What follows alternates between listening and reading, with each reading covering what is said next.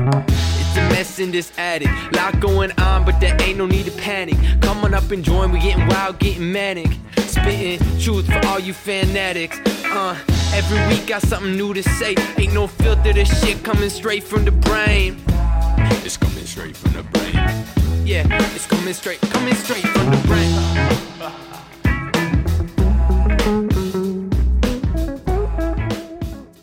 What's up, everybody? Today is Tuesday, March 30th, 2021.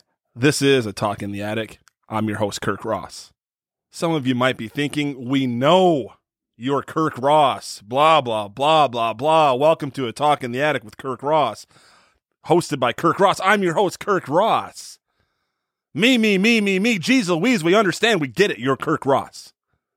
Wow. That was harsher than I expected. But your point was received nonetheless, loud and clear, in fact. So today, rather than spending the entire episode in the limelight, per usual, I'm going to shine a light on some of the other folks here and introduce you to some of the unsung heroes. That's right, I'm talking about the crew of A Talk in the Attic. We've all heard the saying that it takes a village to raise a child, but what if your child is a podcast? Does the adage still apply then? I'm asking you, yes, the producer. Yes. So sorry. For a moment there, I thought you were asking if the adage that it takes a village to raise a child would apply to your podcast. Could you repeat it? Yeah. Yes, that's what I'm asking. Of course. Right. Well, Kirk, in my view, sayings like this can be applied to any situation, whatever you, the user of the saying, wants to apply it to. Okay, great. Well, then I'll go ahead and use it then. Editor, make sure you cut that part out. Editor, hello. Earth the editor. Yes, I'll write it down, Kirk, but I can't guarantee that I'm going to remember to cut it out. Not after hours and hours of this nonsense. I'm only one man. All right. All right, folks. Well, as if we needed any more proof that you get what you pay for. Okay. They say it takes a village to raise a child. And I have it on good authority that this adage holds true even if your child is, for say, a podcaster, or maybe there were other kids involved and there was a different kind of casting going on, and then the adage would still possibly apply if maybe you had a kid, or maybe even had another kid it's like a podcast. The point is, it takes a village, right? Did that sound okay? Well, I mean, did that sound smooth? No. Okay. Editor? Smooth as silk, baby. Yep. Well, if we have to, we can just chop it together in post-production, too. It'll be great. Well, thank you. I thought it sounded pretty smooth and pretty clean myself, so. And by the way, editor, I'm sorry for the joke I made earlier at your expense. Sorry, I must have missed it. Earlier, when I said you get what you pay for because you're an unpaid editor and you gave a bad answer. Oh, yeah. I heard that.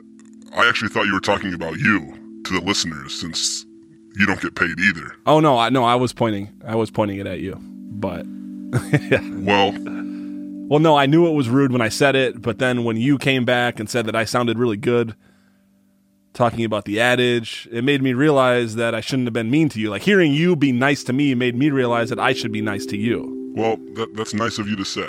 Well, you believed in me when the producer over here was saying, well, I don't know if that was so good. I don't know. During the middle of a show. Not great for the confidence. But then you came in, you gave me some confidence, you told me it was good. I'm sure it was as well. Yeah, I mean, I really appreciate that you re-explained the insult that I had missed so that you could apologize for it and feel better about yourself. You're welcome. It means a lot. It does. Well, jeez.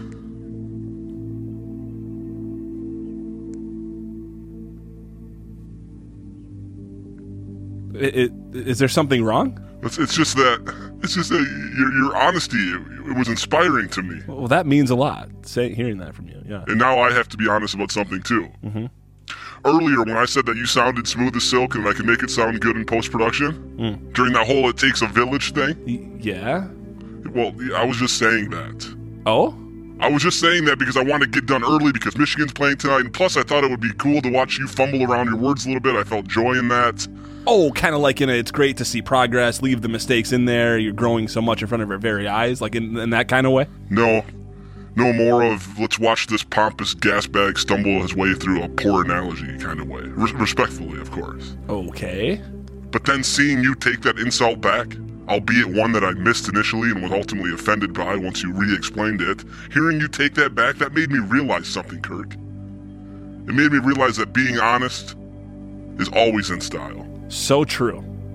Honesty is always in style. And honestly, to that end, I need to admit to something else as well. Oh? Well, honestly, hearing that you were inspired by my retraction of the insult, even though you hadn't heard it the first time around, and then I circled back around and told you, and then so I could apologize. Well, hearing you be inspired by that has inspired me as well. Oh. Earlier, when I took that insult back, the one that I had pointed in your direction? Yeah, the one that I had missed that you re-explained so you could apologize? Mm-hmm. Yeah. Yeah, that's the one. What about it? Well, I didn't really mean it. Oh, the insult. No. No, you didn't mean it, or no, you didn't mean something else? No, I didn't mean something else. Well, what didn't you mean? I didn't mean the apology, okay? I didn't mean the apology. So why even do it? Because I could tell that you hadn't realized that it was pointed at you, and I wanted you to know that it was pointed at you because it was a bullshit answer. Yeah? And it was a good joke, a good insult. Yeah? And so I brought it back around just so I could re-explain it to you. That's fucked up, man. It kinda is. Yeah. Agreed. But then hearing you be inspired by my honesty and humility when they were actually intended to be sarcasm and hubris, that really inspired me to tell you the truth about the fake apology. What's wrong? No, it's just that. Spit it out. It's just that hearing you come clean about your fake apology after being inspired by me coming clean about not really being authentic about telling you sounded good, that inspired me to come clean about something else now, too. Oh? Which is to say, I don't think honesty is always the best policy. Well, what do you mean? It says it right in our corporate handbook. See? Right here. Honesty is always the best policy. Yeah, but look at what just happened, Kirk. We got so honest with each other that we derailed the entire introduction. And now what are we left with? And your conclusion to all of this is what? That honesty is not always the best policy, exactly. Well, I think that it is. And I think that everyone that works here has to think that it is too. Well, you know what? When you put it that way, it's all becoming clear to me. Meaning? That honesty is always the best policy. And that you're always right, Kirk. See? I told you. Exactly. All right, folks. Who knows how much of that opening segment you'll hear and see? That's all up to the editor, who, by the way, I love dearly despite his entirely snarky attitude towards me. But before we get derailed any further, let me take you around the room and introduce you to the entire crew of A Talk in the Attic. But first, let's start the show.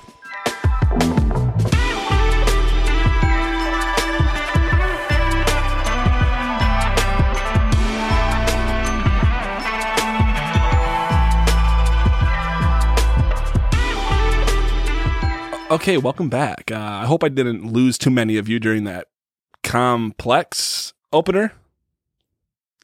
Yeah, okay. I'm glad you guys stuck around. You're going to be glad you stuck around because you get to meet the team finally for the first time ever. We're going to swing around the room and introduce you to a few of the key players here at Attic HQ.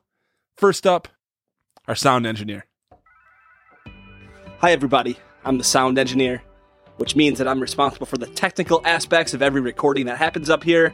But what does that mean exactly? Well, engineers typically have hair like this. Not to be stereotypical, but it's true. A lot of people assume that it's in post-production where a clean recording is made, but that can't be further from the truth. The reality is, your recording environment is what will ensure either a clean or sloppy end product. A few tips for you before you start recording something is everything off that can be in the house, things like air conditioners, refrigerators, fans. What about electronic devices? Are all of those off that can be? Sometimes those will put out a really high frequency pitch noise that you can't even hear with your human ear, but that your microphones definitely will be able to, so be careful there. Turn everything off that you can. Of course, here in the Attic studio, a lot of work went into sound treating the room. Things like these sound-absorbing acoustic foam sections adhere to sound-deadening wall panels affixed to a double wall system for maximum sound insulation from the outside world. Now, as the engineer who built the studio, I can tell you right now that a shopping list for a soundproof room is a lot like a shopping list for an underground bunker in which you may keep your backup family, aka your concubines, in the event of an apocalypse. I'm talking, of course, to you cult leaders out there. So every time I go to Menards or Home Depot and I buy something, I always get a lot of eyes. What is this guy doing? Building a recording studio or being a weirdo? Hopefully you will be able to connect the dots a little quicker than my parole officer did. Look, Officer Lee, it's not illegal to have duct tape or twine or a shovel in your car while you're driving around at 3 in the morning. It just isn't. I'm a sound engineer, damn it. Of course, even the attic has its weak spots, namely the window areas. So if you have windows in your room or have untreated ceilings and walls, I can't recommend anything better than bath towels and beach towels and heavy blankets and comforters. Essentially surround yourself with soft, absorbent materials, and that'll take away all the echoes that drive a sound engineer like myself crazy. Now let me share with you one final tip before I show you what my hot project is today. That is, know the microphone you're dealing with. Each microphone has its own design, its own shape, its own directionality. So many times I see on YouTube or other places people talking into the backside of the microphone or having it oriented in the wrong direction. The Shure SM7B, for instance, kind of shoots off like a water hose, so you want to get your face right in it. They're all different. Make sure you know what you're working with before you start. Now, if you can remember these 3 things, you'll be a lot better off than I was when I started this podcast.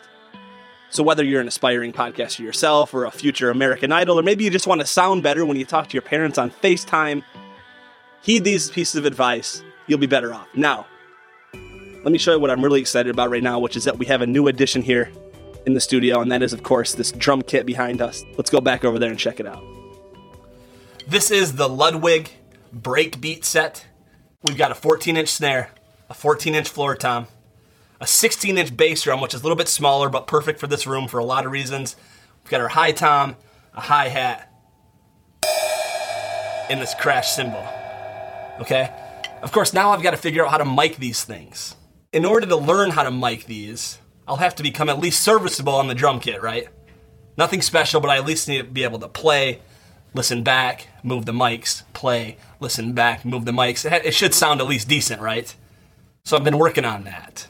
Okay, I'm not good, but it has been fun, I'll tell you that. Jessica's been working on it too. I've got 2 different mic setups here. Here is mic setup letter A.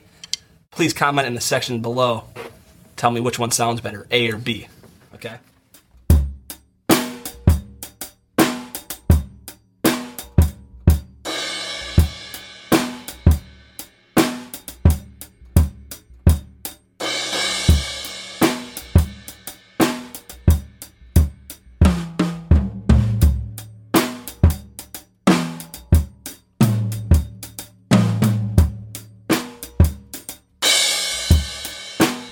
Listen to that thing back, this time with the second audio configuration. So which one sounded better? Audio configuration A or audio configuration B?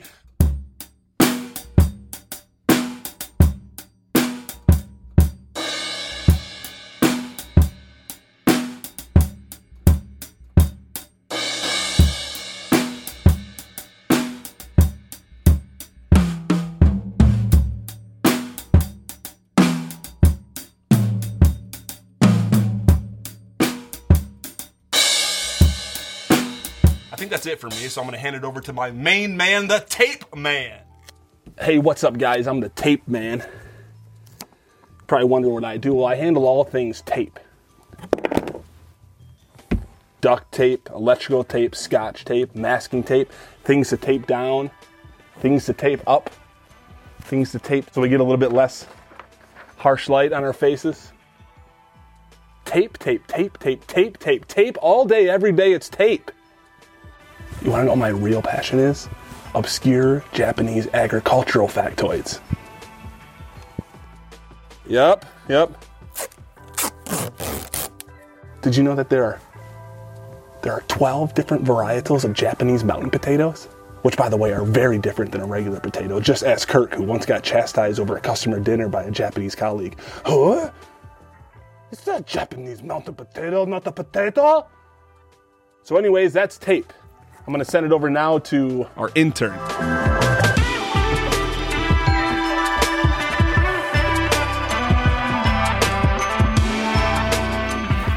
Hey, what's up, everybody? I'm the intern here. Interns get talked down to a lot. It's kind of the expectation, but that doesn't happen here. My job duties here include getting water for Kirk, getting food for Kirk, telling Kirk he's good at stuff even when he's not, Sometimes I'll get on all fours and let Kirk put his feet on my back, just in case the leather ottoman's a little bit too soft, but the Turkish foot pillow is a little too firm. When guests are here, I always make sure their drinks are ready before they get here. I keep them well served while they're going. Sometimes I have to pull a dog hair or a fiber off their shirt or their sweater.